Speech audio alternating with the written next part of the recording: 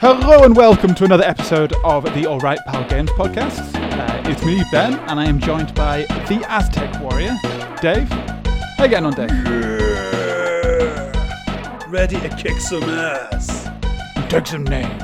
We're just coming hot off the back of watching a little bit of wrestling ourselves.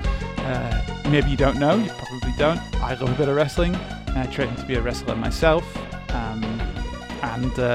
I was, in the end, I wasn't particularly good at it, but I do love a bit of wrestling, and I wanted to introduce Dave to some.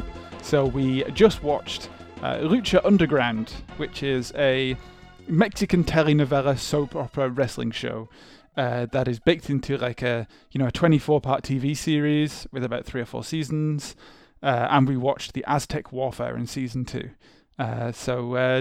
First off, Dave, did you enjoy it? What did you think? I thought it was pretty wonderful.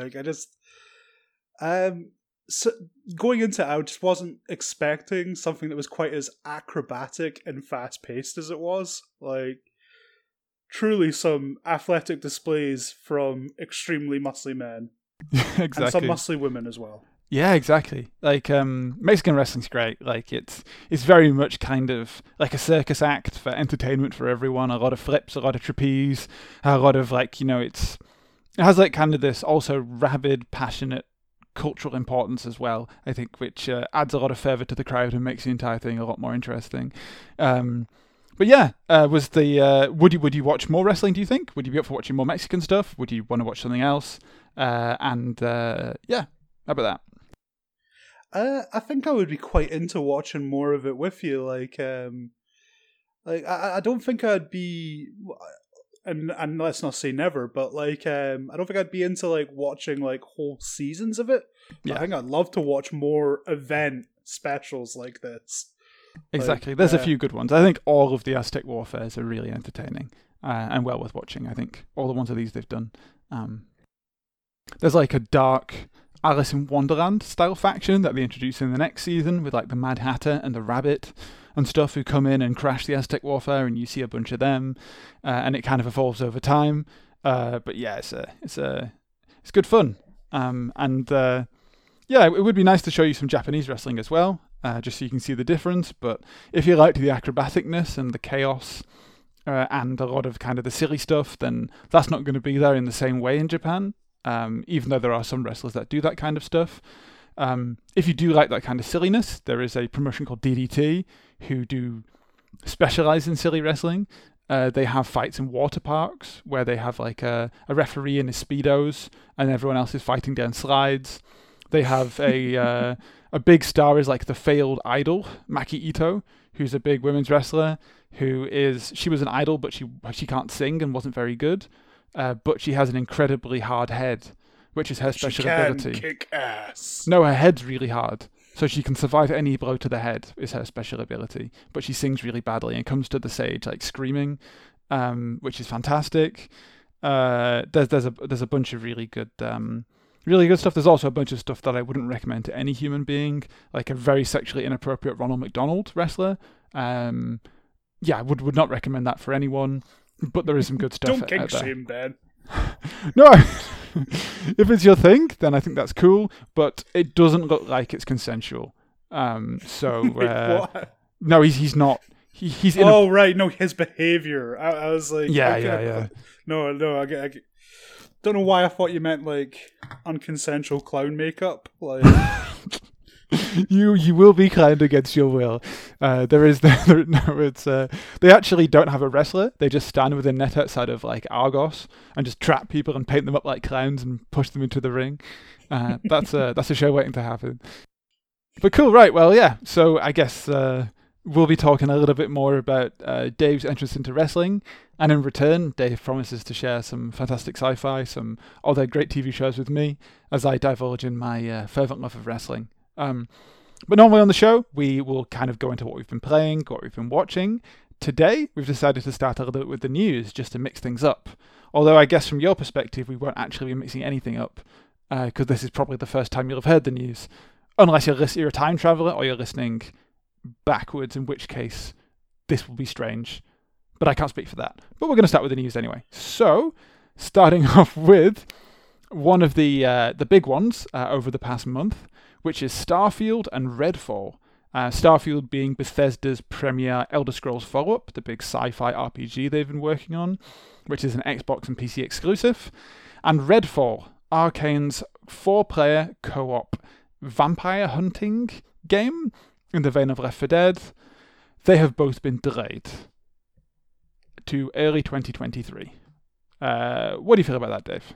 Oh, I wasn't really following either's development, so I didn't even realize they were coming out this year, so the news hasn't really thrown me off or anything. I guess I'm a little disappointed there's not a Starfield coming sooner, because even though I'm a bit tired of the Bethesda formula, it has been a while since we got Fallout 4. Maybe they've learned some lessons from that game, and even if they haven't, I am kind of keen to explore a new sci-fi setting. Exactly. I think one of the things that I think concerned me a little bit is there's been a lot of leaks and a lot of insider information coming from Bethesda, and one of the devs called it the next Cyberpunk, in that it was, and it's very sad that the legacy of Cyberpunk is going to be that, but unfortunately that's the case.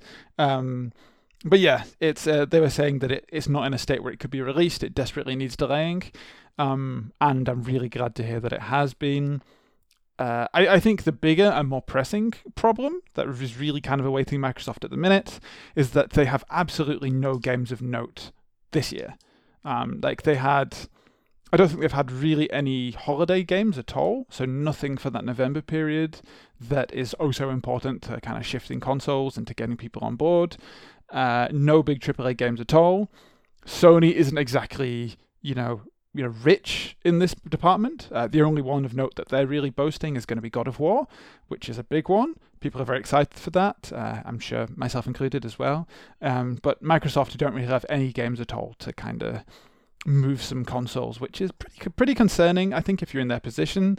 But not a problem for me, because I have so many games to play. I've got Games Pass, which things are constantly coming out for as well.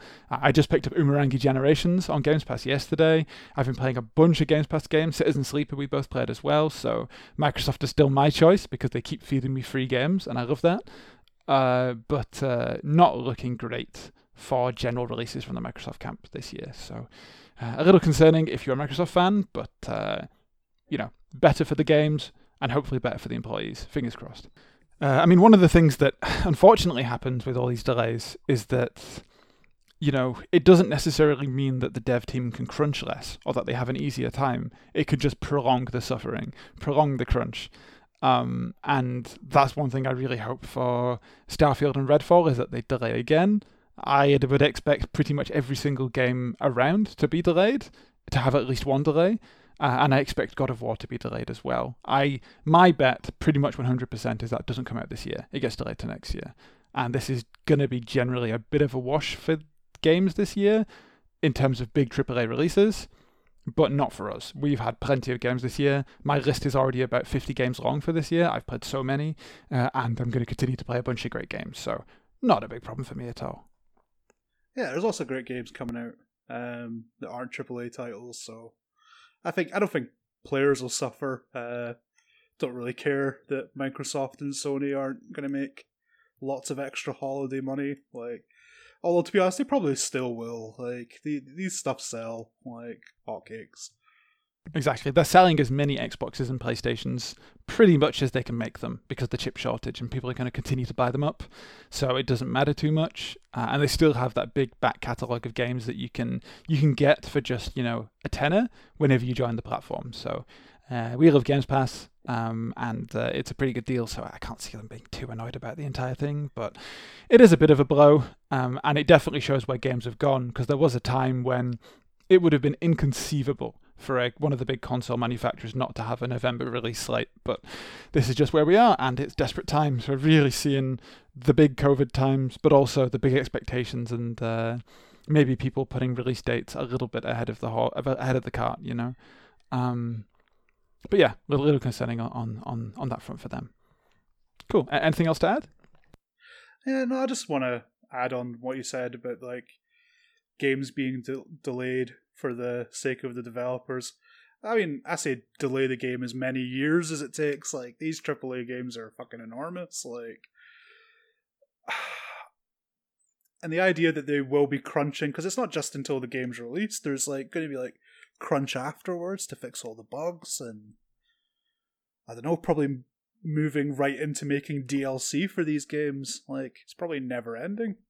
Yeah, it's just a bit of churn, and yeah, it is really unfortunate. And I think what adds a lot of pressure as well is that a bad release that is really out of the hands of the developers. They don't get to choose when their game releases. It's the publisher does. I'm sure if they would like to kind of keep a hold of the game until it was as good as it could be, but unfortunately the money's going to run out at some point, and they need to start recouping those costs. And it only takes one game to really, really bugger your chances of being like. Do you remember how the internet absolutely adored CD Projekt Red? They were the poster child for everyone and anyone who liked a good game, and then Cyberpunk comes out. It's quite a big fiasco. To be fair, it's a fiasco of a level that I don't think we've really seen before. It was removed from the PlayStation Store. It was doing horrendously badly, and now their stock's tanked, and they've tanked, and no one will really trust them to kind of make those same kind of games again. It's rough. Well, do you think they could have a sort of a... I forget the name of the developers of No Man's Sky, because they managed to rehabilitate their image, like with all the free updates over the years since the game came out. Hello Games have done an incredible job. I think one downside, of what CD Projekt have done is it doesn't feel like they've made any meaningful updates to the game in almost 2 years since its launch, because they've been too busy trying to kind of fix what's already there. I think the difference between No Man's Sky and CD Projekt is No Man's Sky had some stuff, but they didn't have all of the stuff that they should have, so they could start to add in that stuff. Whereas I think CD Projekt's Cyberpunk not only missed a load of stuff, but the things that were there was really broken, and unfortunately they've spent 2 years trying to actually fix the stuff that was in the game to begin with, not add new things, which would be like, seen as adding continual push to the game. Saying that, I have, and I'm sure everyone, if you've been online, has seen the marketing push for Cyberpunk again recently. It's been kind of back on all the news tickers. It's been back in the kind of public consciousness again. People are starting to talk about Cyberpunk, think about Cyberpunk again, because CD Projekt are pushing that out. Because they just pushed out a big update, and they've got the next-gen consoles kind of on the timeline to come out. So they're making a concerted effort again and again to get people playing Cyberpunk, but I think it's too late. But the good news is, they do have an IP that I think they would really have to mess up, and that's The Witcher. And they do have a Witcher coming out again. We covered it a few weeks ago, although I guess you wouldn't have heard that. I don't know why I keep making references to the shows that people can't hear. But they're making a brand new brand new Witcher in the Unreal Engine, and that's gonna be a huge game. And if they do that right, then it's so easy to get back on their feet again. But I think there's very little stock, and they've burned up all that goodwill in CD Projekt, and it's sad to see, even if they were a abusive monolith that burned through workers and made blood diamonds of games that were kind of born out of the low wages and suffering of Polish game developers. But that's the way it is. And talking about the suffering of games developers against publishers, we have a little story that's broke recently. It's very sad. A friend of the podcast, Yuji Naka, has mentioned that he has just unsuccessfully taken Square Enix to court over their treatment of Balan Wonderworld, which is his 3D platformer that was launched to a flat and fart-sounding fanfare as it was launched into thrust upon the world. I kind of want to play it, if I'm honest. I want to give it a go at some point, but I do not want to pay £40 for it. I am also morbidly curious about the whole thing. Every detail I hear about it makes me think, what a train wreck. And it's also, because it was the point of it was to capture an older era of video games, I kind of want to maybe revisit that for nostalgia's sake as well. I think the biggest sin that a video game can possibly perpetrate, or any media in general, is that it is boring. I do not want to play a game that is boring. I want to play a game that either is really good or really bad. And I think Balan Wonderworld, it continually does interesting stuff. It is just feels like you're playing through porridge. Like it feels bad to play, and there's just so much wrong with it. I think I'm happy to pay like a tenner. I think if I pay a tenner, I get a few bottles of beer, I sit there and I get ready for a Wonderworld, and I will happily play through it. Although, given this recent news, I'm a little less keen to do so, because Yuji Naka is saying that he is very, very angry with Square Enix for kind of bungling the release of the game. The game was not ready to be released. It was not in a state where it could. He repeatedly said that he did not want to release it, but unfortunately they did. And I have a quote in his release about this. He believes that Square Enix is a company that does not care about games and does not care about their fans. Square Enix is a bad company, which is pretty damning. Yuji Naka, I don't know much about Yuji Naka, even though he is our best mate. But he isn't really someone who's come out a lot in the past. There isn't like a plethora of big things that he said or big, feuds that he's had with companies. He's not a big man on Twitter. I don't think he tweets. Exactly. This is out of character. Yeah, I mean, I wish none of us tweeted, but it's the way you have to live.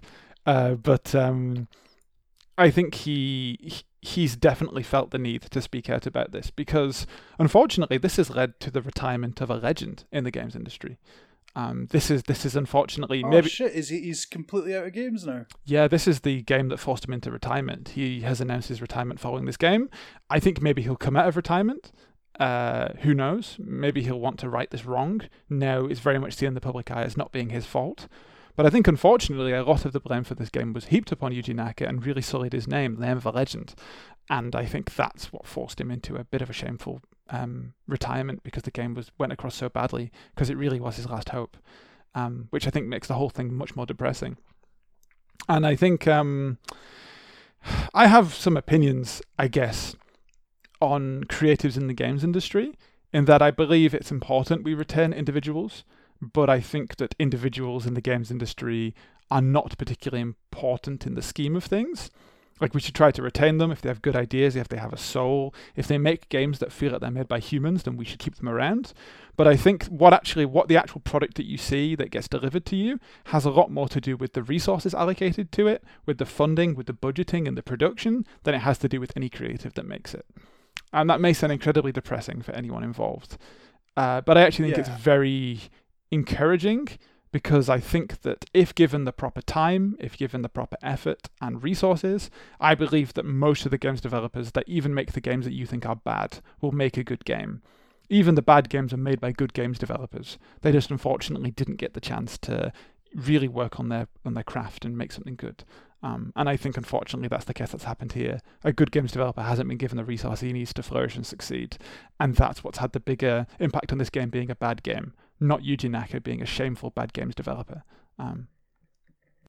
Yeah, I agree with you there. I don't really buy into the whole auteur theory of anything, much less games. Because I think you can get a case where a particular personality in a game often, in my opinion, often does more bad than good. See your David Cages, for example. But, as far as I'm aware, Yuji Naka seems to be a nice gentleman, just makes his games, has been doing so for decades. So I think you're right, it's a case of him just not being supported enough. And his statement about thinking that Square Enix doesn't really like games, I think is held out by other news, and that they sold off one of the most beloved franchises that they didn't know what to do with, Tomb Raider, to invest in NFTs. Indeed, yeah. This is more incredibly harrowing news that Square Enix are currently looking to modularize and sell off pieces of their company, and have started with a bunch of their IPs being sold off. This isn't just Lara Croft.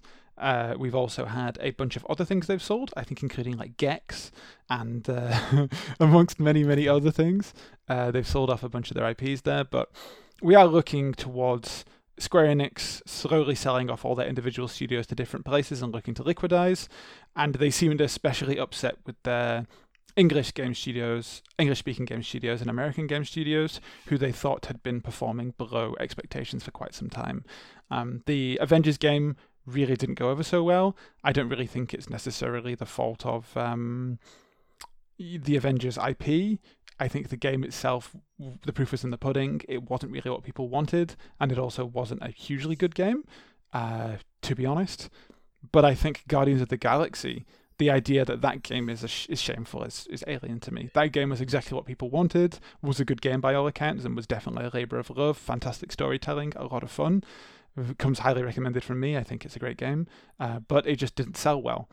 And it has been unfortunately lumped in with just the Marvel losses from the kind of Square Enix camp, and it's very sad to see. But hopefully more people can do what they want with those, and I'd like to see other companies get a shot at doing some Marvel projects, so why not? I say give it to some other companies if Square Enix can't be the ones to help, and maybe some new production and new management will be what the developers need to succeed. So here's hoping. Yeah, here's hoping. Now we brought on to a bit more news. Jim Ryan's interesting emails following the potential overturning of Roe versus Wade, in that he decided to pen an email. He took actual human time out of his day, although I wouldn't call it human time. It's more like some kind of weird robot time from him, to assure his company that they should respect all choices regarding reproductive rights, just not the choice that matters, and then regaled them to give them some perspective on about 2 emails worth of stories about his 2 cats and how he wishes to get a dog. Again, showing that Jim Ryan is probably not a human being, and a lot of executives are probably cyborg vampire people. However, some people that are involved with Sony now, Bungie, have had a very different reaction to this kind of stuff and have made substantially came out in support of the reproductive choice and the being reproductive rights being an integral part of human rights, and have made a big donation and said they will not be muzzled following their induction into Sony, in an active reaction to Jim Ryan's statement. So it seems that Bungie have decided to go down fighting, and they're going to use their platform to do the best they can, which is incredibly encouraging. But as for the rest of Sony and everything controlled by Jim Ryan, it's looking bleak. It's looking very, very, very bleak. Yeah. In fact, I mean, it's a real shame. I never would have thought Master Chief would be like pretty much the only person in games just being like, yeah, basic human rights. They're good. Well, we've seen Master... And just crickets from the rest, and then people like Jim Ryan being like, I'm going to be as demented as possible. Well, and imply that the only thing I want from people is obedience. Obedience, like my dog. That was one of the other weird... I mean, not the headline of the email, but one of the weirder parts is that he ranted on about how obedience is the best quality you can have. That is bleak indeed. Just to correct you as well, Bungie no longer own Master Chief. Destiny is their big thing that they own. Master Chief is owned by 343, owned by Microsoft, whereas Sony own Bungie now, which is why it's so I guess so pertinent. Destiny Chief then. I don't know anything about Destiny. Destiny Chief, yes, and the Destiny Man. But interestingly, Master Chief has answered the age-old question: does he fuck? He does, and fans are very excited about that recently, as Master Chief has had sex and the internet goes wild. I have absolutely no thoughts on this. Good for Master Chief. I hope he has a nice time. I hope he had a nice time. Good for Master Chief. But yeah. I didn't realize that people were going wild for it in a positive way, because all I've seen on people is Twitter getting real mad because they're like, Master Chief can't have sex. It's in the canon that he can't have sex. And then people arguing over whether it's like, oh no, there's an emotional inhibitor or something like that. And then when you're just hearing about it without knowing anything about Halo, it just sounds utterly deranged.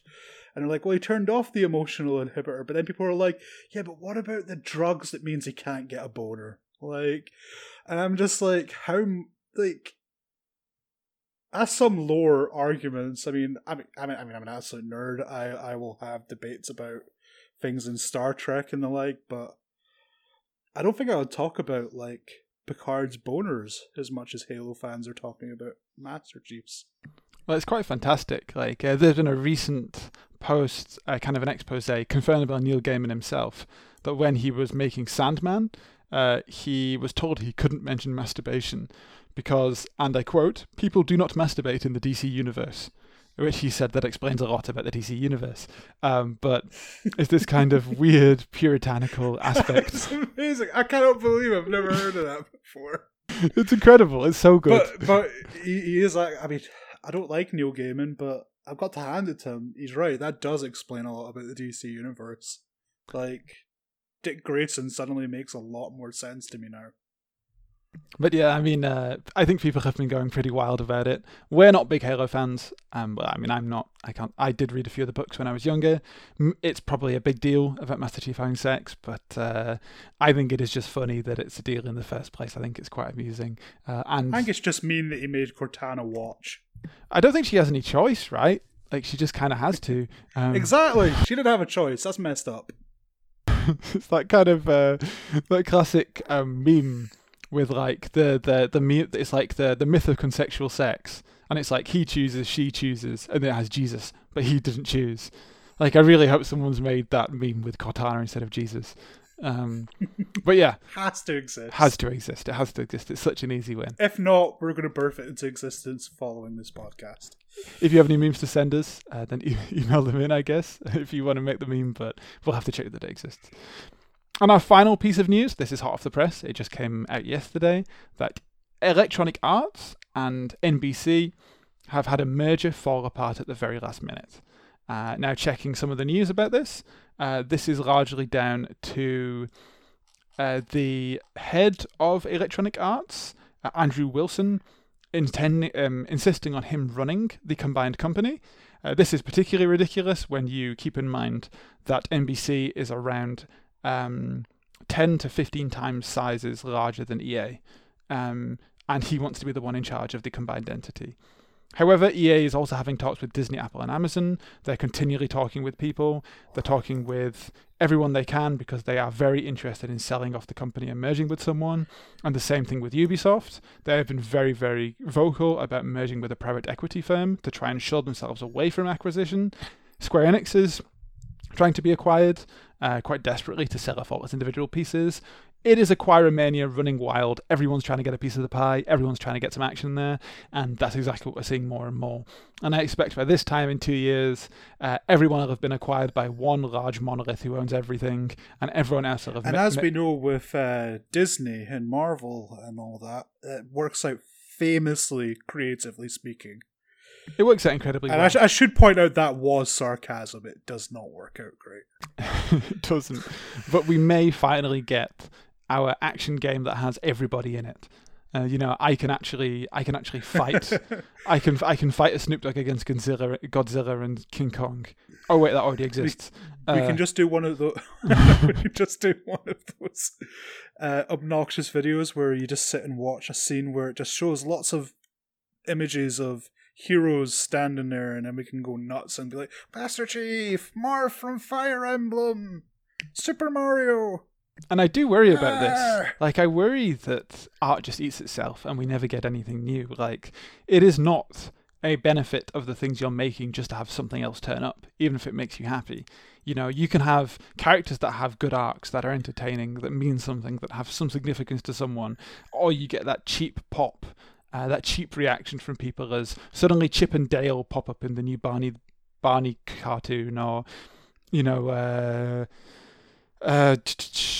someone like Delia Smith pops up in Super Smash Brothers. Like, it's ridiculous, and people will be happy, and it'll make people happy. It'll make me happy to see Delia Smith appear in Super Smash Brothers, but it's not a worthy endeavor. It's not something that's interesting or worth your time. It is just manufacturing serotonin in a random way, and that's fine, but hopefully that's not all we get, and unfortunately there is a world where it might be, which is kind of sad, but it can be done right.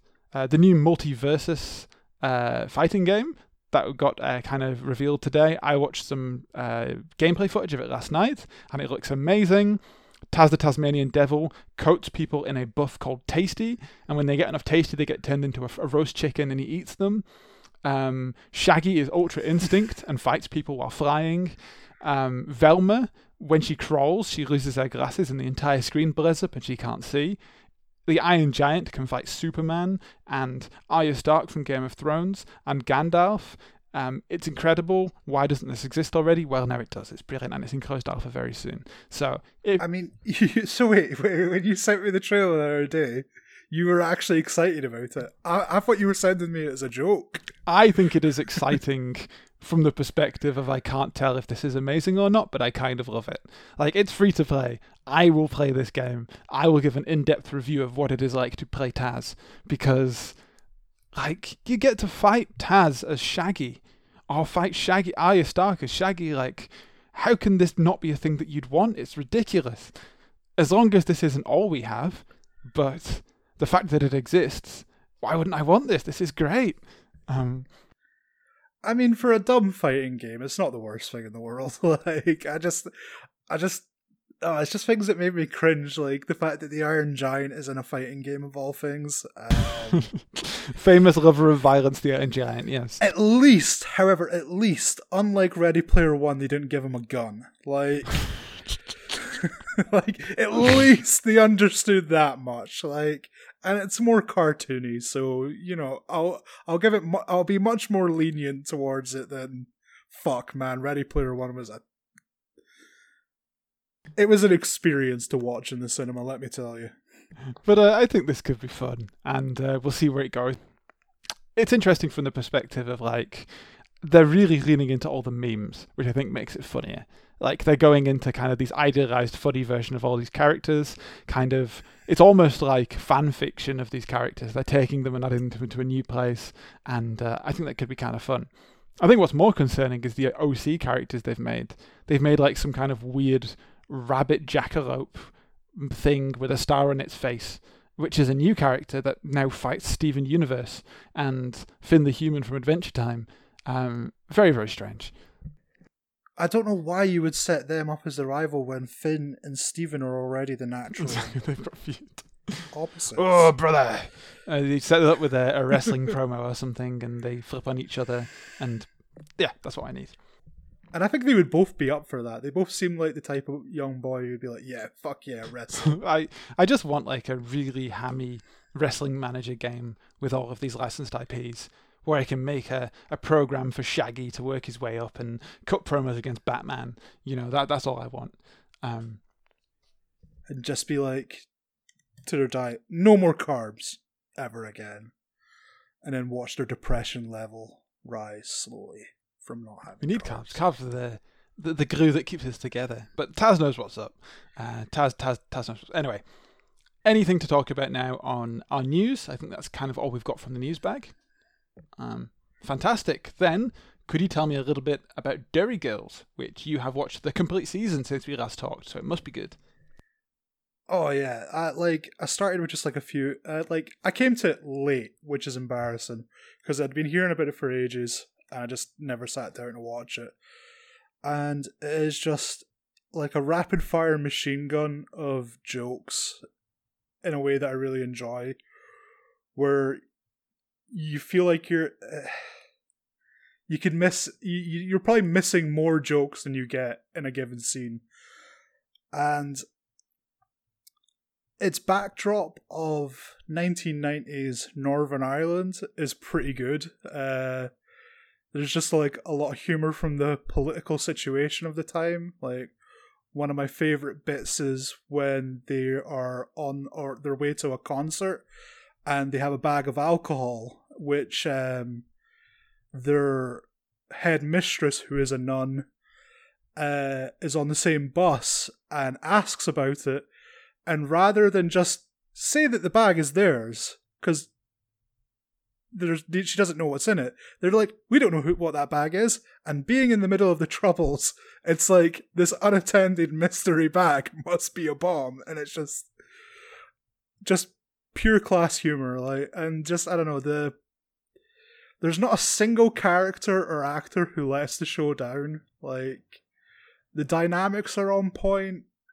The way they interact with each other, because you'll have like dynamics that exist in other comedy shows, like the father of the main family of the show.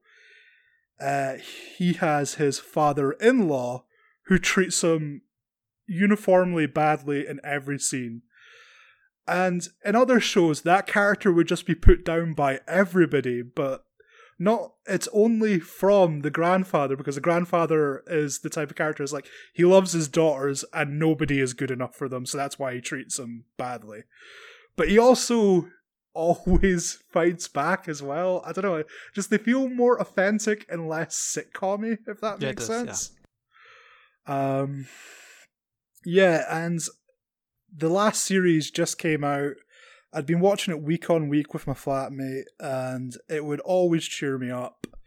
And I came to it late, and I'm sad it's over. Like, it's only been in my life for like 2 months, and I'm like, oh damn, it's done. I think, like Father Ted, which was a cultural bastion, like it cannot be overstated just how big of a deal Father Ted was for Ireland and how important it was culturally. Like what a big deal it was. I think Derry Girls has the potential to be that for Northern Ireland.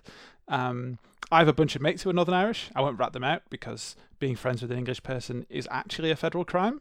But I think they talk about how in the show they go to Portrush for their holidays, or they go to a particular place on the bus, and that's exactly what they did on the bus. Or they go through something and there's an exact thing, or, obviously, if you say you're a Muslim in Northern Ireland, they'll ask if you're a Catholic or a Protestant Muslim.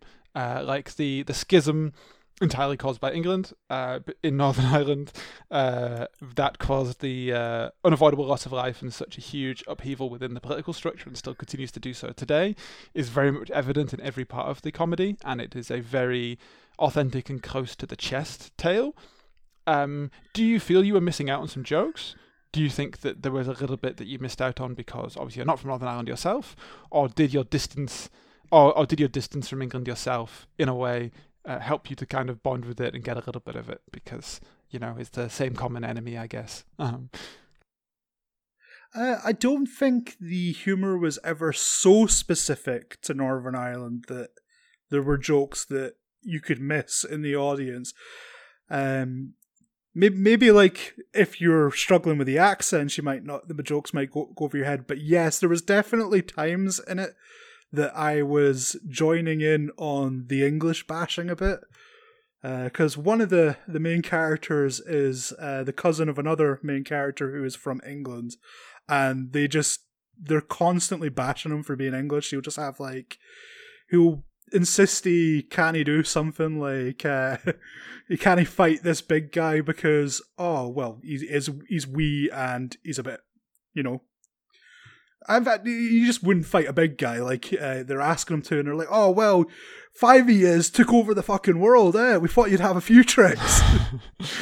It's just like bashing like that I really enjoy. There's some stuff like Protestants keeping toasters in the cupboard as well, as being kind of an interesting thing of it's very funny if you're from around there.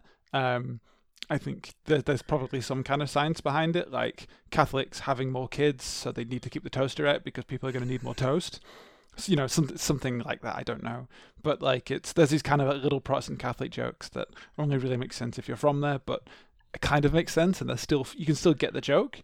I think that's the best kind of in joke, when you don't need to be in the joke to enjoy it. It's still kind of just funny in of itself, and you can still have a good time, and that's part of the magic of the show.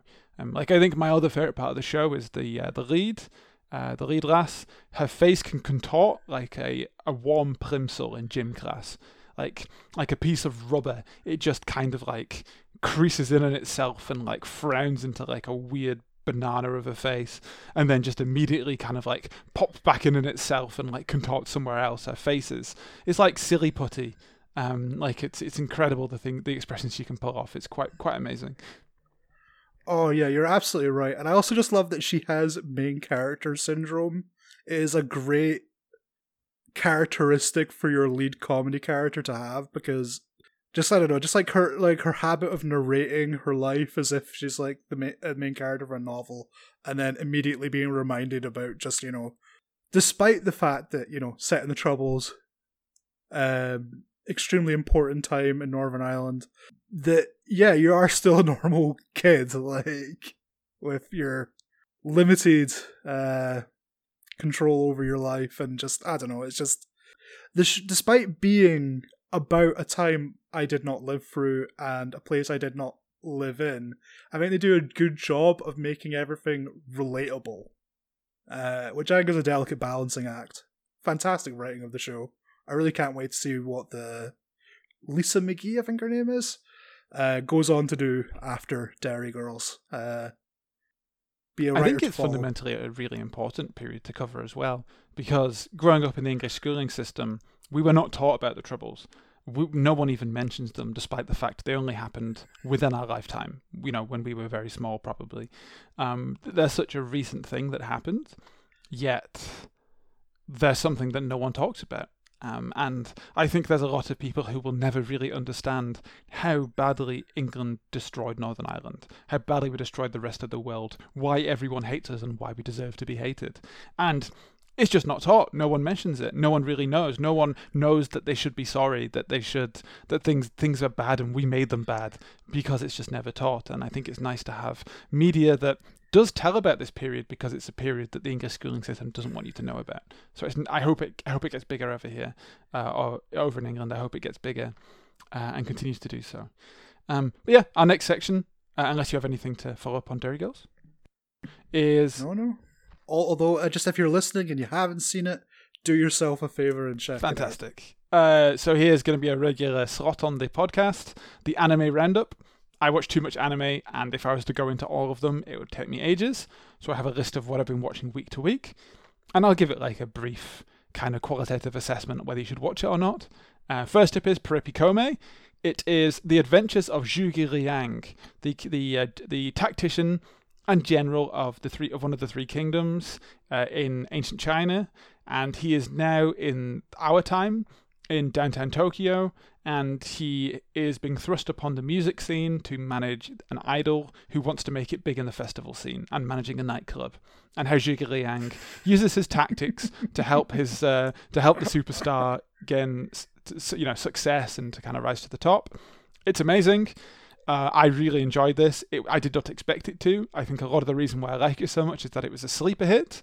It's very funny and kind of heartwarming, and I enjoyed it. So I'd give this one a 4. 4 out of 5 from me. You should watch it if you get the chance. Kaguya-sama, which is a romantic comedy that I have been following in manga form for quite some time. It is about two people that can't confess to each other because it puts them in a weakened state, and thus come up with these elaborate, super genius mind games to try and force each other into confessing. But unfortunately, they're both also very incompetent in a lot of ways and trip up. Continues to be incredible. This particular season has been absolutely phenomenal. I look forward to it every week. It's hilarious. 5 out of 5 from me. You should watch it. Spy Family has taken the internet by storm. It is based on kind of the fall of the Berlin Wall era, maybe even kind of Cold War era, I guess, in Berlin. And it is an undercover spy, a mind-reading Esper child, and a mum who is an assassin, who all are deceiving each other to a certain extent to try and say that they're something they're not. And basically they make this kind of ramshackle family who is pretend to everyone, really, to try and accomplish their goal. The spy to infiltrate a school, the assassin to continue to work as an assassin, and the child who's a mind reader to finally get a family. And there's a reason why the internet loves this. It's brilliant. So 5 out of... Oh yeah, I've been seeing like fan art for it all over. 5 out of 5 from me. You should watch it. Daemon, which is a anime about making sweets. I watched this. I'm not particularly excited to watch it. It's nice. It's relatively I think you would probably watch this and enjoy it. It's not a bad show by any means, but it's also not an exemplary show. I don't think it's an incredible show, so like a 2 or a 3 for me. But I still think you could watch this and have a fine time. It's very easy to consume, and I think that's fine. That's what you need sometimes. And finally, Shikamori's Not a Cutie, which is the high school romance about a kind of a more effeminate man who's not very good at defending himself, and his girlfriend who's really beautiful but also is kind of a superhero of some capacity and can kick rocks out of the air with her hands. And it's just not particularly inspiring, to be honest. It is fine. I give it a 2. Not something I super duper look forward to each week, but I still watch it because I'm sad. Any follow-up to that, Dave? Are you going to watch any of those? I think I'll watch Spy X Family. Yep, Spy was it Family. called? Yeah. Yeah, just because that's one I've just been seeing everyone just sort of universally beloved. Although I'll probably wait until it's all out because I'm a binge watcher, and yeah, I don't know why, but I kind of reserve my weekly watchings for American shows. They're just a bit easier to get. I know it's not less that they're easier to get, and more that I like to usually put them on in the background while doing something else. And with anime, because I am a subtitled person, I have to sit and give it all my attention. Makes complete sense. I will say, if you want to watch Kaguya-sama, which I'd recommend, they have an excellent dub. The dub's really good for that. I think the dub in general is really good for most of these things, to be honest. So I think you could really enjoy the dubs for any of these if you wanted to. And I would give a special recommendation to Purupi Kome. It is very much an unheard of, like it's not a popular manga. No one had really heard of it until it kind of premiered, I think. It's been really under the radar, and it's been fantastic. I've been really enjoying it. So I would recommend watching Kaguya-sama along with that if you could, and maybe Purupi Kome if you fancy it. It's great. Cool. On that subject, could you talk a little bit about the How Do They Fall for us, please? What is the How Do They Fall? Harder They Fall is an American Western film where I don't know if it's really a conceit or anything, but just like pretty much the entire cast is black people. It's not really a story thing. It's just there. It's accepted, and I think it's kind of made to in the response to the fact that most westerns are incredibly white. Let's do a black one, and I wouldn't give it like 10 out of 10 or anything, but I did enjoy my entire time with it. I like Idris Elba. Lakeith Stanfield is in it as a particularly good villainous cowboy. Quite liked seeing his villainous turn. The plot's pretty basic as far as a western goes. It's serviceable. The acting all around is pretty good. There are a few moments in the action sequences at like the climax of the film that made me think, oh man, if they were more like this, it's like a kind of stylized gun fighting, fist fighting sort of thing going on. Like if all the action sequences were like that, I think the film would have been a bit more memorable. But if you've got like a couple hours and nothing to watch, I'd highly recommend it. It's good for the time you're watching it, even if it's not like top tier. And anyone who got like mad at the fact that it's a majority black cast, they can get in the sea, like, because there's not a single person who lets the film down. Like, I don't think that it has to be, but actually there is a bunch of black cowboys in history. It's not a thing that didn't exist. Even if you were going at it from the historically accuracy angle, you have no legs to stand on. Not that I think that argument ever has any legs to stand on, because, yeah. But even in this case, it actually does, and there's a bunch of black cowboys. So, we'll see you in the Atlantic, I guess. But are you much of a fan of westerns in general? Is there any westerns that you think are particularly good, and how does it stack up against those? I grew up watching a fair amount of westerns, just because they were the kind of thing that was often on, like, TV at daytime on a Saturday. And also when I studied media studies in high school, the person who ran the classes was a big Western fan, so Westerns were often the thing that we were watching in his class, so a lot of the classic Westerns I've seen came from there. I think I tend to really like the ones that are like doing something with the genre, like trying to invert it or play with it, whereas I think that's what the reason why I like, despite the fact as much as I enjoyed The Harder They Fall, I don't think it was particularly special, because it's playing the Western a lot more straight. Like there's no subversions or anything to it. Like, it is just more like, Westerns are fun, let's do a fun Western, and on that they absolutely deliver. So it's maybe not the type of Western I particularly enjoy the most, but it's definitely worth your time. I'm having a look at some stills of it now, and the cinematography looks incredibly cool. It looks very striking. A lot of like medium to full length shots, where you get a lot of the kind of context of the people behind them as well. Like a lot of, I think actually that's The Man with No Name has some absolutely fantastic instances of those. Amazing cinematography as well. All those kind of movies, and it's very reminiscent of that in terms of the kind of shots I see here. It looks really visually stunning. Yeah, actually, now that you mention it, I do think if you're trying to compare it to like what kind of westerns it's most evocative of, it would be things like maybe like a typical Eastwood western. Exactly, like with your main character who's the good guy relative to everyone else, but not necessarily like a white knight. Yeah, exactly. Kind of a bit of a tweener. That's cool. So yeah, a little bit of recommendation for How Do They Fall. I think it looks kind of cool. I think I'm really interested by the soundtrack. Now I read about it as well. That interests me. And also I'm not a music person, so I was probably not getting as much from the soundtrack as the average person would. I would say I enjoyed the soundtrack for. Yeah, I think I'm reading here it has a Pan-African soundtrack, which is really cool. With some Fela Kuti and things like that, which we love. But yeah, love a bit of that. I'm going to talk a little bit now, and I think you can chip in. I don't know. Actually, we should guess. Where have you got up to in Better Call Saul? Are you up to date? Okay, so are we going to discuss Better Call Saul? Is it worth maybe waiting until the mid-season finale's out, or do you want to start? I don't think we have to spoil it. I think we can maybe talk about some general things about Better Call Saul, and we'll spoil it at a later date. So we'll just kind of talk about some. Oh, I mean, I'm not worried about spoilers necessarily. Just we're 1 week away from like a climax. We can talk about it that time too. But I love Better Call Saul. I think it's one of the best things on TV at the minute. The cinematography, the places they go, and the kind of performances are incredible. Amazing performance from Michael Mando, Nacho Vega towards the start of the season, which is brilliant. The first few episodes, he's really on fire.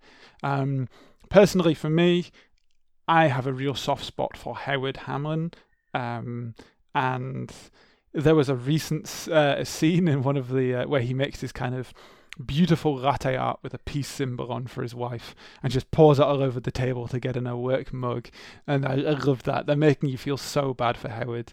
I'm almost certain he's going to die, but I always like if not dead, wish he was dead kind of horrible end for his character. I always feel so bad for Howard. He's not a bad guy. I think for a lawyer, I think he is a good guy. He is actually a good guy who has any needs like any human being. It's just he was kind of taken under by Chuck and influenced by Chuck, and Chuck was the bad guy. But Chuck's no longer in a position where he can be he can have any revenge taken on him by Jimmy, and so Howard is just taking all of the brunt of that anger from Jimmy, and it's sad to see. I am a real Hamlin aficionado. I do like the man, and I want the best for him, but he's not getting the best. He's going to die. I think part of it is that the guy who's playing him has a kind of natural charm to him that makes him more likable than he maybe deserves, because he is kind of a self-important prick. But that's kind of the worst you can say about him, and what they are building up for him in terms of Jimmy and Kim's scheme against him is not deserving of it. So yeah, I admit, yeah, in particular this season, I do think they're putting a lot of effort to make you feel sorry for him when the inevitable fall. I mean, he's absolutely self-important, but I think it's out of he's shown through his counselling sessions earlier in the season that he knows he needs help and he wants to improve and to get it, to try and save his marriage or to be a better person. I think this whole kind of namaste shtick that he's kind of bought into is just because he kind of needs it. He needs it to kind of be the best person he can be. And I think that is okay, even if he doesn't really have time for anyone else, because he still wants to kind of be better. And I think that's worth looking after and I think the reason I do like him. And I also worry for Kim. I worry for Kim more than I worry for anyone else. I hope she's going to be okay, but I know she won't. Things are not looking good, and it's all bubbling, and it's going to come to a nasty head in Better Call Saul, and it is a ride. It is a fantastic piece of TV. I'm just guessing, but I feel like she's not going to die. I feel like her fate is to become the kind of lawyer she probably would have hated at the beginning of the series. Like, I think she's going to end up out Jimmying Jimmy. Like, she's going to go to places he wouldn't go. And yeah, I think that's how they're going to go their separate ways. I think he's going to realize he made a horrible mistake, and I don't want that for Kim. You want... It's like when Kim's doing her like whole pro bono stuff, you kind of want that for her. And maybe she'll still do that, but she'll be the unscrupulous lawyer, and she's doing it for the right people. I don't know if that's necessarily a bad ending for her, but yeah, I feel like this last season is going to be more about her than it is about Jimmy. Exactly, and we'll talk a bit more about this when we get some more Better Call Saul, but I do expect to see Slipping Kimmy slipping to the center of the earth, going down, down, down. But that's cool. I think if there's one thing I've been a bit disappointed with this season is like Mike has had none to do so far. Like, he's barely been in it. Apart from like a couple standout scenes with Nacho in the first couple of episodes, he's not really had much to do. And I just enjoy watching Mike work. We haven't had a good episode of watching Mike work in quite a while. I like all of the very tender scenes with him and his granddaughter. It means a lot. And I always feel bad for Mike. True, we haven't had much to do with Mike, but I also think that he has kind of the least things to tie up, because he's very obviously in Breaking Bad and gets to have a full story there, and where he is a standout. So I think that the rest of the characters need to be tied up in a little neat bow and need to have all their movement, because they do not get to have any more movement past this point, I think. So absolutely. I mean, I'm not saying it's like a great weakness of the show. It's just if you were asking me, in a perfect world, if I could have just a bit more, that's who I'd ask to give a bit more to in the show. Cool. But yeah, we're fans of Better Call Saul. We'll cover it more after the mid-season finale, and we'll continue to cover it as it goes, because it's great. And even if you haven't watched Breaking Bad, I'd recommend watching Better Call Saul. You can still enjoy it. It does, I think, take about 2 seasons to get to where it's incredible, and then it never stops and gets better every season. So I would still recommend it, even if you aren't. Yeah, it's a slow burner relative to Breaking Bad, but I also don't think it's controversial to say I think it is superior. Absolutely is, and I think everyone's there with you. It's fantastic. Cool, and you've also been watching a show that I love. I've been watching the most recent season, which I think is fantastic, and I've talked about before, but you have been watching season 1. What do you think of Atlanta? Now, it's a show that I tried to watch before, but I think I went into it knowing absolutely nothing about the show, and I was kind of expecting, I think, more of a straight comedy. Whereas, I think, apart from a few gags every so often, I don't even know if I'd call it a comedy after, having actually properly watched it, actually gotten through the end of the first season. Because, yeah, I think I didn't expect it to be as sort of like trying to portray something about modern America. Because I don't know if I would say it's realistic, because there are times it just absolutely isn't realistic, but even when it's not, when it's absurd, it is trying to say something about the society in America. And I think it does a great job of doing that. I think now that I've actually watched a whole season, I've come to really like characters like Paperboy, yeah. Paperboy. Paperboy being my favourite so far. I'm also a big fan of Lakeith Stanfield's Darius. I really like Van as well. Zazie Beetz, who's also in How Do They Fall, along with... Yeah, she's which I should have said at the time, she's actually amazing in that as well. If anything, underutilized in that film. But yeah, if anything, it's Donald Glover's earn that I kind of don't like, but I don't think you're supposed to be fair. I don't think that's like, he's not a likable main character, and I think that makes it a bit more interesting in a way. But he's also a cipher in that I don't think you understand his headspace as clearly as the other characters. You do start to get a little bit more into him as it goes, But I agree with you. He's never the thing that gets the development or gets a lot of the big stuff in the show. Like, I think the standouts are the episodes with Lakeith in season 2, and the incredible solo episode with Alfred the Paperboy, and it's amazing in season 2. So I really look forward to you watching some season 2. It's, I think, where the show starts to really. Okay, cool. I am a couple episodes in. I've just not made it to the end of the season. Well, I don't even think I'm halfway through. I think I'm like 3 episodes in of season 2. Quite enjoyed the thing with the crocodile. That was one of the other gags I quite liked at the beginning of season 1. I also got to say my favorite gag of season 1 was the bit with the invisible car. It's fantastic, yeah. Because it's just one of those. You're just like, it's one of Darius's dumb theories that he believes, and just at the end you just see the guy getting in this visible car and then mow down a bunch of people. I guess the only time I actually laughed out loud watching it, and I rarely laugh out loud when I'm on my own. But that was one that there was a few gags that got me in the recent season as well. Like, they do have some great writing when they want to. I think a lot of it is Lakeith stuff. Like, I think Darius is probably the funniest character, but I think Paperboy is my favorite. Like, he has some. He's such a good actor. Like, I really hope that he has a bright future ahead of him because he's fantastic. Well, cool, yeah. Love a bit of Atlanta. I would watch it. And I've been enjoying the new season as well. They visit London, which I thought was really entertaining. I liked seeing them talk a little bit about London. They even went to Nando's, which is obviously a cornerstone of English culture. It's very important. Or British culture in general, sorry. There's Nando's everywhere. But was it a cheeky Nando's? It's hard to say.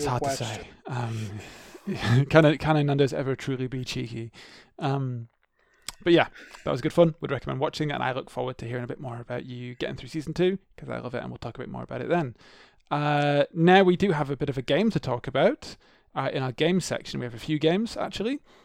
First up, Citizen Sleeper. Now, this is a game that we've both played. We played it on Games Pass. You can get it as an RRP for £20, I think, or $20 on Steam if you want to buy it that way. But it's a very small team.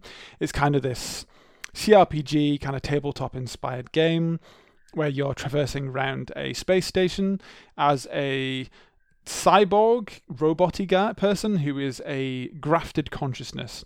And consciousness taken from another human being at a particular time, created, cloned, and put into a robot body to work for a corporation. And you've been launched off, somehow managed to escape, and you've escaped from your shackles, and now your corporation's trying to find you again and get you back. But can you make a life for yourself on this space station? And I thought it was fantastic. I thought the writing was a real highlight. It was very reminiscent of Disco Elysium in a lot of ways, and Disco Elysium has a huge dev team, whereas this is a very small one. I'm sure they're sick of those comparisons. It's just Games doesn't have that many games that have such good free-flowing writing in the CRPG space. But I think that is a real highlight to me. And also we've had a lot of... I quite enjoyed the gameplay, just kind of juggling all these different plates and spinning them. I really enjoyed how, on all angles, everyone was just trying to get by. And they were trying their best to get by and had a bit of nuance to all the characters. Everyone was just trying to succeed. There was never really a good or a bad choice in any of these choices. You were just trying to find your way to make it on the space station that you found yourself. And it's just a kind of a refuge point for a lot of people trying to escape from a lot of things, even if the thing you're trying to escape from is a much more present and active threat in the world than theirs are. The endings made me cry. I was very emotional about all of it. And I think it's a must play. I was very sad, actually. Dave played it and loved it, spoiler, but I got my friend Chris to play it, and he thought it was just okay and didn't like the story. And I was heartbroken because I'm really, really happy for the developers, for all the praise this is getting. There's not many of them. I'm really happy it's getting such good coverage, such good reactions. I'm going to say this is an anti-Chris podcast now. Like, Chris, you're banned, Chris. We've never met or spoken, but... you're on my shit list. We're going to have, like, in the podcast notes, a picture of Chris, and if you see him listening to the podcast, you have to kick him out. You can't listen to it. Not allowed in here. But yeah, Chris, he's not a fan of Chris. And, Citizen Sleeper was fantastic. I think it is definitely in the runnings for our Game of the Year here on the podcast. It'll definitely come up at the end of the year when we talk about that, so that's really exciting. But I think some particular highlights to me with some of the individual quests. I really liked the quest with the vending machines. I liked all of the quests that kind of inspected what it was to be human. But I particularly liked, much like in Disco Elysium, how whenever you took a particular angle, it would try to like question that angle a little bit. I think Disco Elysium would fundamentally lean right into that questioning and would question any path you take. Any extreme is one that's wrong. I think in Citizen Sleeper, it tends to find a nice way to segue off whatever you're doing. That whatever you're doing, there is maybe an uplifting and encouraging message there, rather than one of nihilism. It has something that you can find a home here, and it doesn't have to be defined by where you've come from. You can just find a home here, and whatever choice you make, whoever you choose to come with, that's a positive. I think there are definitely ways in which you can find a negative end in this game, but for the most part, I think that there's a lot of nice places that you can end up, and it's very encouraging. It's 6 hours long. It's well written. It's lovely. It's got great music. What more can I say? You should play it. What do you think, Dave? I kind of disagree. Like, it's a different discussion, but I disagree that Disco Elysium is nihilistic.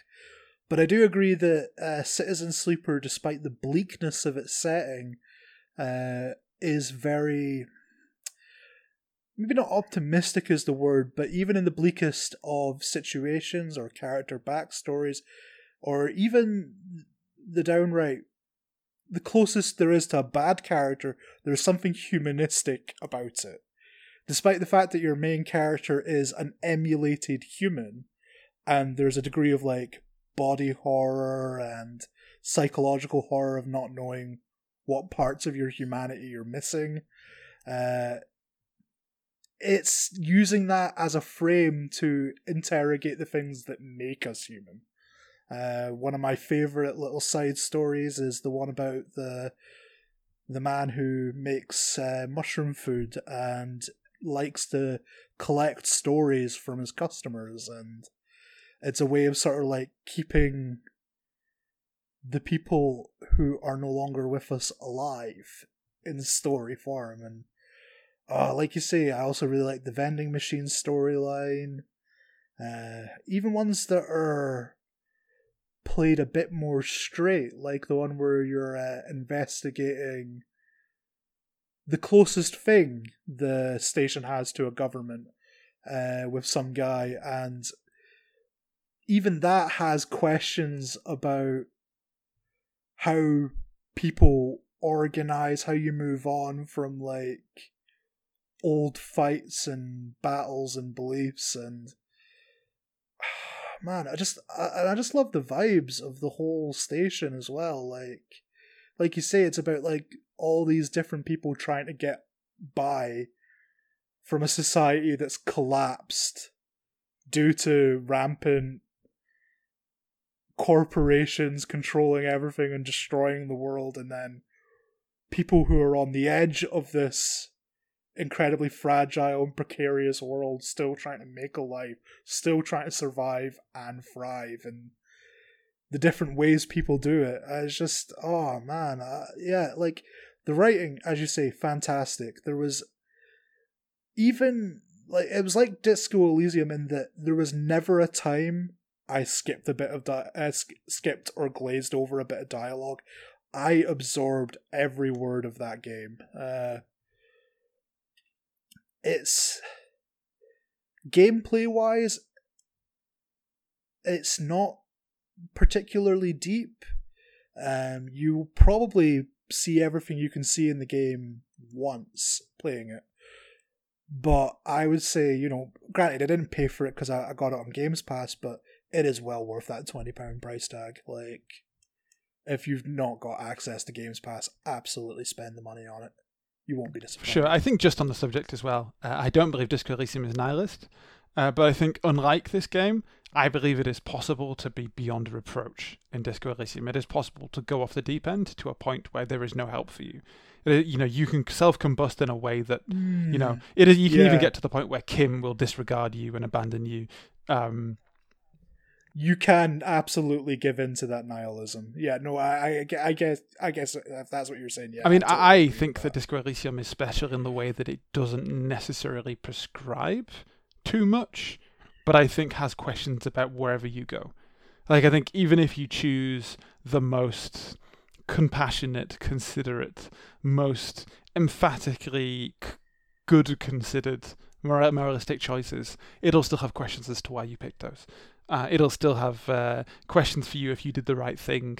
Whereas I think it is possible to be kind of good, and I think more astutely, it is impossible to be truly bad. I think as Citizen Sleeper, like whatever choice you make, even if it's in the name of your own self-preservation, I still think it's a choice that the game will say, well, you had to do this. That like it was the only path you could have taken. Like, I don't believe it is possible to be a complete mess in Citizen Sleeper, and I think that's nice. I think actually one of my favourite things about Citizen Sleeper, and I liken it back to Yakuza in this perspective, is that in Citizen Sleeper I think it would have been so easy to have a twist that the person you were cloned from would be of some importance. That lineage is a piece of importance, and I always get really annoyed actually in games and media in general that so much importance is placed on blood, where your genes come from, when actually your genes have very little impact on the kind of person you are, the things you can do in your life. Like, you can be anything you want to be, and it's not necessarily something that influences your genes. And in fact, a lot of the things your genes influences are the things that are, will keep you back. I think like it's very, like heart diseases, they just suck for everyone, but they're not like, they have nothing to do with the person that you are. I would never discount a person because of the kind of genes they've ended up with. They have very little bearing on your value as a person. Yet so much emphasis is given on lineages in media. It's really, really important that Rey is a Skywalker. It's really, really important that so and so is a descended from a certain bloodline. And I think one thing that I really liked about that in Yakuza is that it is never even a question who Kiryu's parents actually are. He has a dad, and that's his dad who cared for him, who was there for him, who actually probably killed his parents, but was still there to fill in that parental role for him. And he is far more of an influence on every aspect of Kiryu's life than some person he doesn't remember, but he looks a bit like. And I think in Citizen Sleeper, someone you don't remember, or in this case you do remember, you remember what it was like to be them. But as you go on, it's nothing more than a fleeting dream. Imaginations and memories that don't seem like yours, but if you're the one remembering them, surely they have to be yours. Surely they're part of... There's this kind of like concept of ownership, that a memory cannot be genuine, that it cannot be impactful unless it is owned by you. But if you could remember it was probably owned by you, and that has shaped who you are, and you can finally be the person that you want to be, completely free of this random imaginary person that people say you should care about, that colours the kind of person you are, that alienates you from other people. You don't need to be anything like them. You can be the person you want to be, and you can pick the ending you want to. And I'm really, really glad that it never comes back to bite you, that they never came in with a cheap twist, that the person whose face is the same as yours turns up, that they're somehow impactful or important. They never are. It's just you're the sleeper and you've made your choices, and these are the people you choose to invest in. And I think that is the kind of media that I want to shape and consume and to feed back on, because I think it's a much better and more important message to show people than implying that when you're born, that's all of your work done forever. I mean, in before anyone else wants to shout at us, we know that Rey is not a Skywalker and is in fact a Palpatine. We do know that. It was probably a joke just before people, But Dave, her last name's Skywalker. Thinking we're idiots. But to go on what you're saying, one of the things I really like about it is, not just not having like the past or who you were before be the most important thing, is that it also eschews the idea that you are the most important person in the story. Like, you are just one of the many people on this station, and the end of quests, like the things you work towards for like hours of the game, will often be as simple as you helped grow some mushrooms, or you helped somebody repair a ship, or save their struggling business. It doesn't mean much in a grand sense, but to those characters and the way you feel it while you're playing, it means the world. And I think those kind of stories are just so not seen in games. Like, entire quest lines would be like 1 point of one mission in a typical CRPG. And yeah, I think along with Disco Elysium, that this game scratches that itch of telling more human stories. And that's what we want. Human stories told by human people. That's what we want. Games made by humans. It's what we're after. And this is one of those. It feels like it has a lot to say, and it says it, but it never judges you for thinking what you want to think about this game. And that's what I like. I think it's a compassionate game. That's what I read into it anyway. I like this game. So yeah, Citizen Sleeper, great game. It is on the Alright Pop Podcast Game of the Year. We'll be talking about this as we go. But if you're listening to this and you haven't played it, I would like you to. Be like Dave, don't be like Chris.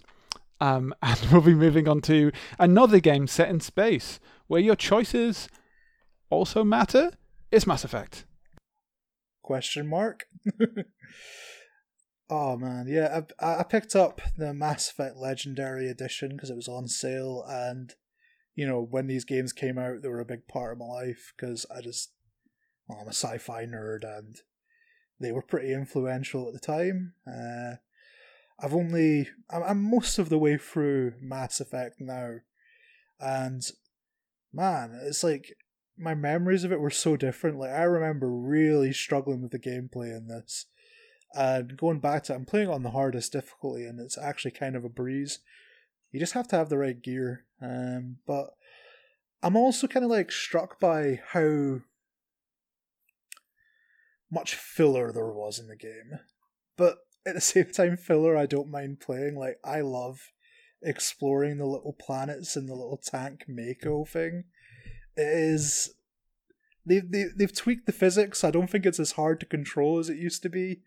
But it's something that doesn't really appear in the next two games, and I think is sadder for it, because there's just a few times like you're on a planet that is sort of like, I think it's like a sort of snowy planet, but because like the sun is a sort of shade of pink, everything has that sort of like a different hue of pink, and it's just, it made it look alien in a way that alien planets often don't look in video games. And I was like, damn, this, like, the later games needed more settings that looked like this.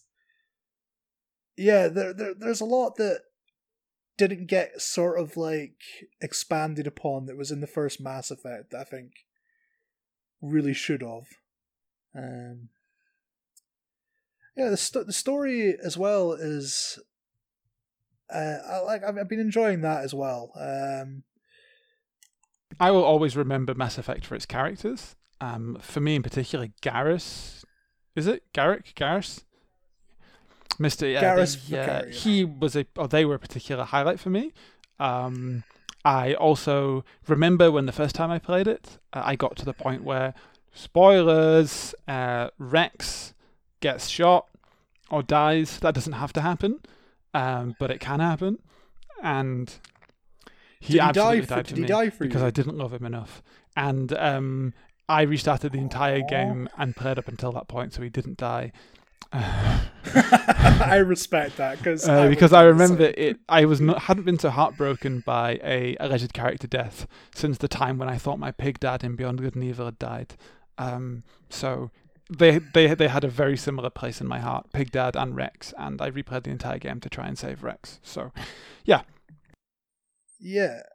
I mean, I'm a little surprised because maybe he gets more to do in the later parts of the story, but as much as I love Garrus, particularly in Mass Effect 2 and 3, he doesn't really seem to have much to do in Mass Effect 1. He's like quite important for like the very start of the game, but even when I talk to him on the ship, he's never got anything new to say like a lot of the other characters do, which is a bit of a shame. Like, but also kind of interesting that a character that is so beloved by the fandom kind of started out, bland's not the word, but not a lot to attach to. Like this character, at least this iteration of the character, isn't somebody I imagine as my best pal.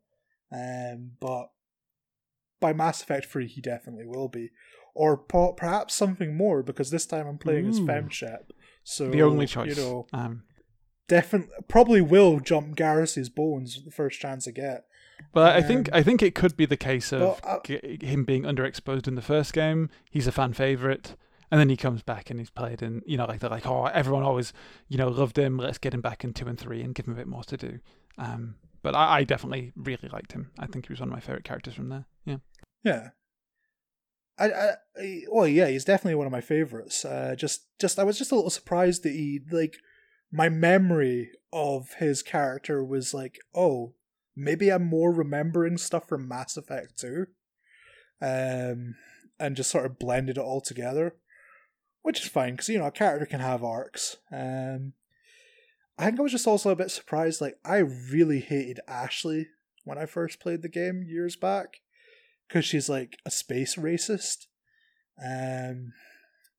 But I also, when playing it this time, was a lot more because I've decided to keep her around. Like, initially when you're chosen to kill Ashley or Kaidan, I was like, immediately Ashley, she can die, I don't care. But I've decided to keep her around, see what she's like in the later Mass Effects. So I'm a bit more sympathetic to her this time round. I'm trying to be a bit more of a diplomatic Shepard this time. Because I think previously when I played, when she started like acting up with her space racism, I just shut her down, and that like ends the conversation. Whereas if you're a bit more diplomatic, you get more of her backstory, and I wouldn't say she's sympathetic, but she's a bit more interesting at least. So we'll see what keeping her around is like as it goes on. Kaidan's still boring though. He's uninteresting throughout. Do you think you're gonna play through this one and then go on to the other Mass Effects to try and play them as a trilogy, or do you think it's kind of just one and done? The Mass Effect one. Well, I mean, I've bought all three, so yeah, I'm definitely going to play the others. Maybe not right away. I'll probably take a break and play something else between them. But yeah, I'll definitely go back to Mass Effect 2 and 3 after this and see how I feel about the series as a whole, because I feel like the plot takes a turn in the third game. Like, the themes that they've been building up in the first two games suddenly gets changed, and I mean, if you know anything about the behind the scenes stuff, there was a lot of like change in leadership between Mass Effect 2 and 3. So I wonder how I'm going to feel about that. I'm not just talking about the ending that everyone hated at the time. I'm talking just like more like the stuff, just like the change of the type of stories it tells. Because like in the first two games, it has like a theme of like, how to explain it?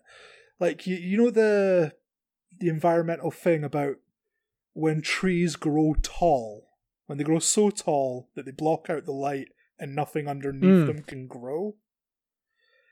That's what they're trying to like tell with the stories in Mass Effect. You're constantly given the choice between what's more important, maintaining the integrity of species who have been around for a long time and their dominance has been assured, or do you give the chance for new or species who have previously not been allowed to grow.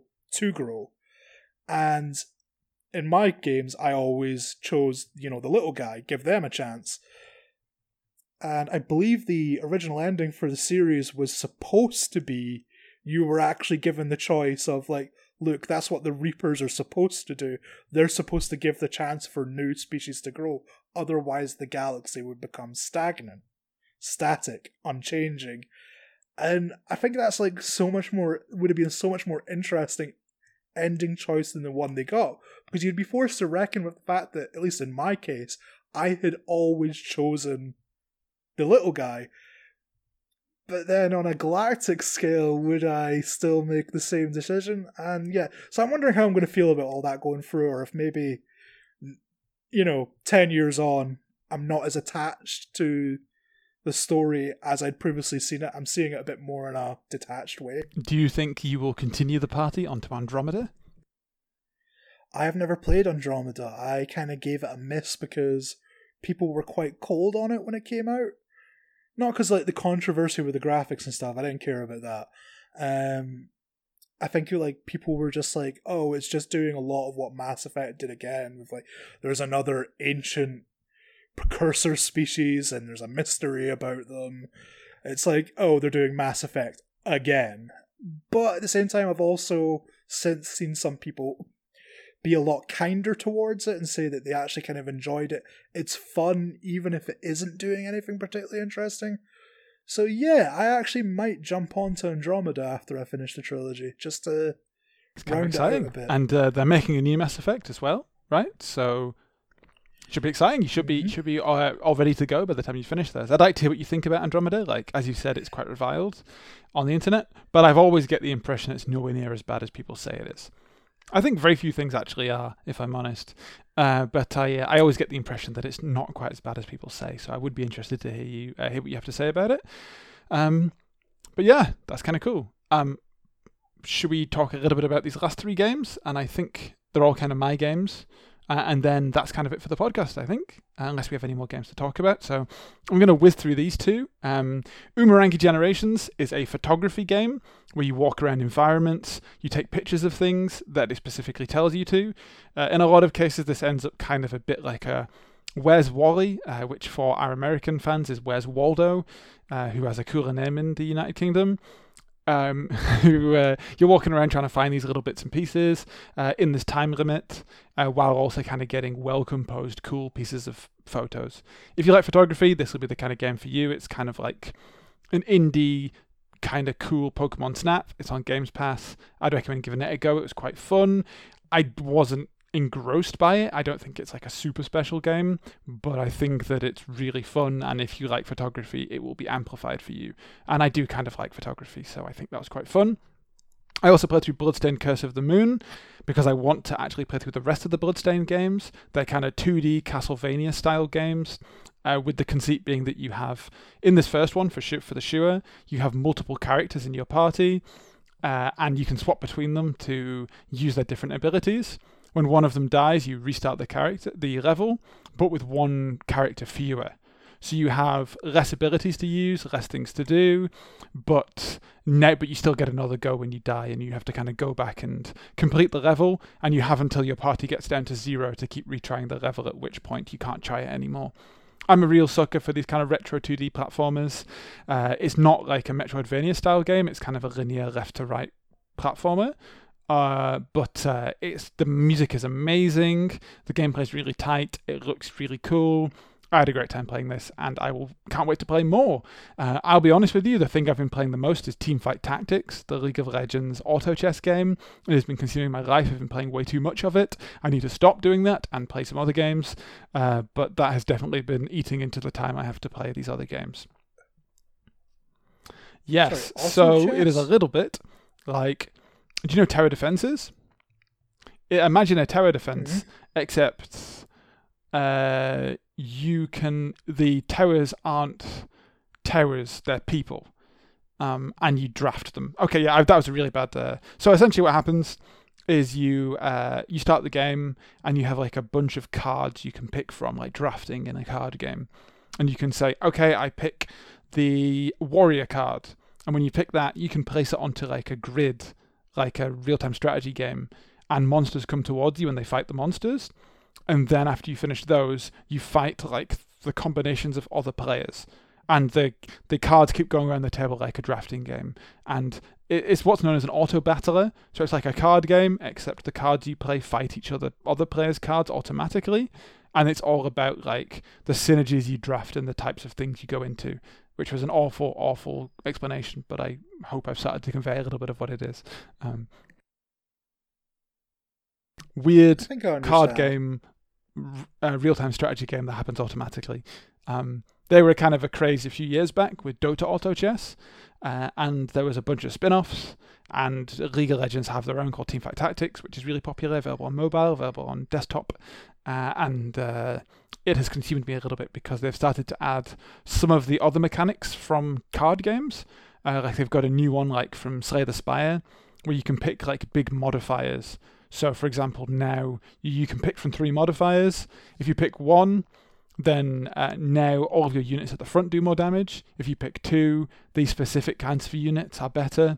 If you pick 3, now when you re-roll to get more cards, that you can't level up anymore, but you can re-roll for free. Things like that. Lots of little ways to make every game feel unique. And I think that's the best part of it, is every game feels really fresh. And it's one of the reasons why it sucked me in. But yeah, We'll probably add that to the show notes. We talked a little bit about that. The final game that I've played the most is Devil May Cry 5. I have never played a Devil May Cry game before, so it makes it very interesting that I chose to start at 5. But I immediately loved it. I want to play more of these games. They are so corny, they are so cheesy, everything about them is so silly and over the top, and that's exactly what I want. The free-flowing action combat's amazing, the facial animations are great. I really enjoyed just how campy and corny all the voice acting was, very reminiscent of Metal Gear Rising Revengeance, which is a game that's really popular at the minute. But I think Devil May Cry 5 was fantastic. I particularly enjoyed playing as V, which I think is everyone's least favourite choice, but he's kind of like a really withered, weak person in terms of body, but he has these really strong demon friends to fight for him, and they do all the fighting around him as he commands them, and he kind of has to avoid damage while reading poetry, which is amazing. Yeah, he reads really bad poetry as he walks around to get more, and as he does so, his kind of raven, his leopard, and a huge hulking behemoth known as the Nightmare. I think it's Nightmare. Oh, it might not be Nightmare. Oh well, it's got a name. It's big, and it attacks people, and that's really cool. Other characters include Nero, who has a collection of mechanical arms that he has to keep finding on the battlefield, which all have different abilities. He's a bit easier to play, didn't enjoy playing as him as much.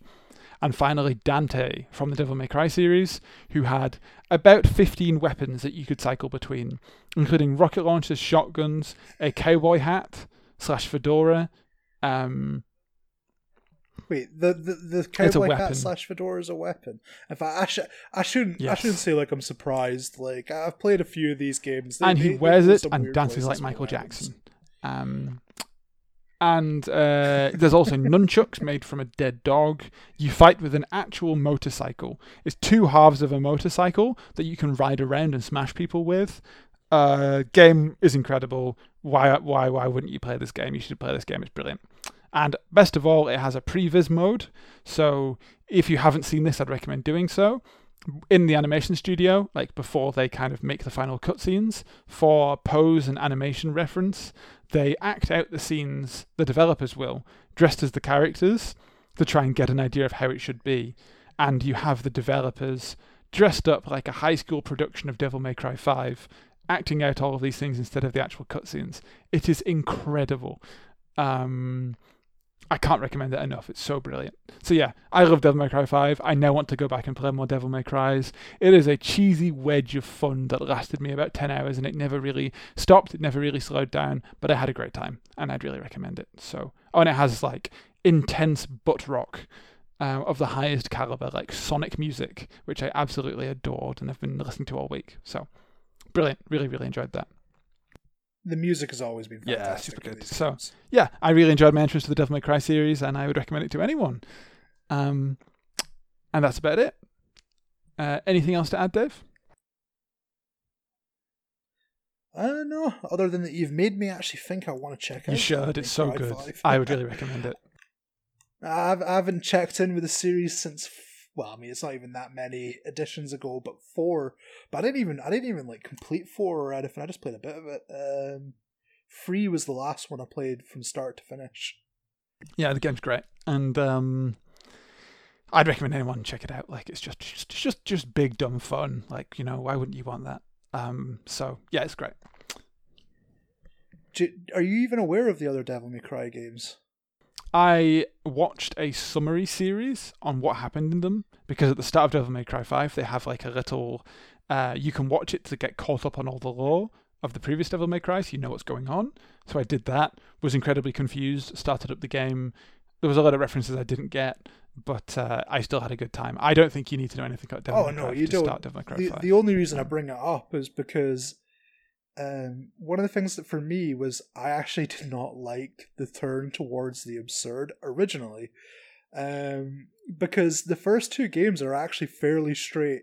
Play it straight. It's not humorous. It's more of a. Well, I mean, they began life as a Resident Evil 4 when they were developing that and decided, actually, let's make this its own game, and then Devil May Cry was born out of that. So the first 2 games don't have like jokes, a witty Dante or anything like, and those were the ones I played first. So when Devil May Cry 3 comes around, and then it's suddenly Dante's this wisecracking jackass who surfs on missiles, and I was like, no fun allowed. And yeah, I didn't really like that change, and it wasn't really until Devil May Cry 4 came out, and I was like, okay, I'm starting to come around. I'm starting to enjoy the absurdity of it all. Like, which I think I would have done earlier, considering one of the better things about Resident Evil is just how camp it is. Yeah, they go whole hog in it in this game, which is kind of sad actually. I don't want to play it when it wasn't silly now, but maybe I'd still enjoy it. I just thought it was like, wondered if you knew about it, thought it might be interesting to mention. You know, like, I wouldn't say they're necessarily worth going back to play. Like, in fact, even among fans of the game, people hate the second one. So even if you did go back, I wouldn't recommend necessarily playing the second one. It's just like, I just thought it was like an interesting bit of history that it wasn't always this absurd, ridiculous, operatic thing. Well, a fun fact about Devil May Cry 2 is that they still don't know who directed it, right? Because they knew it was bad and it wasn't going out so well, that they actually kept themselves anonymous to protect themselves. So the director is actually down as being completely anonymous. Yeah, it's absolutely hilarious. We still don't know who directed that game. Do we have any theories? Like, I think it's just did not David known, Cage take a brief sojourn to Japan to develop a Devil May Cry game? I don't know. I wondered why. Who's to say? Who's to say? But let's maybe blame him anyway. I wondered why Dante suddenly got up to a balcony and did Martin Luther King's speech before repeatedly saying it wasn't about race before killing demons. But yeah, and that's a good place to end it. As always, we oppose David Cage in all forms and will reject him. Do you have anything else to add, Dave? Death to David Cage? Oh no, we're probably not allowed to say that. That probably sounds like a threat. David Cage, at some point you'll die and it won't be our fault. Yeah, that. It's not a threat, but you will die. Everybody dies, David. Especially you. And we just hope it's not a good death. Cool. That's actually kind of harsh. Right, we'll edit there. Maybe we'll cut that bit out. That's rough. Okay, great place to end it. Okay, let's hang up. Good night and goodbye, everyone. Hope you have a great week. A great 2 weeks. We'll see you in a couple. Oh, actually, I forgot to say, have you ended it yet, Dave? Are you still going? Sorry? Are you still going? Am I still going? Yeah. Are you still recording? Yeah, I'm still recording. Perfect. Great. Okay. I forgot to say, if you want to email us, everyone, really professional outro for everyone. I hope we keep this in. It's kind of incredible. If you'd like to email us, you can email us at allrightpalpodcast@gmail.com. What's that, Dave? At allrightpalpodcast@gmail.com. And that's where you can send us death threats for David Cage. Thanks, everyone, and have a beautiful fortnight, and we'll catch you. Bye-bye.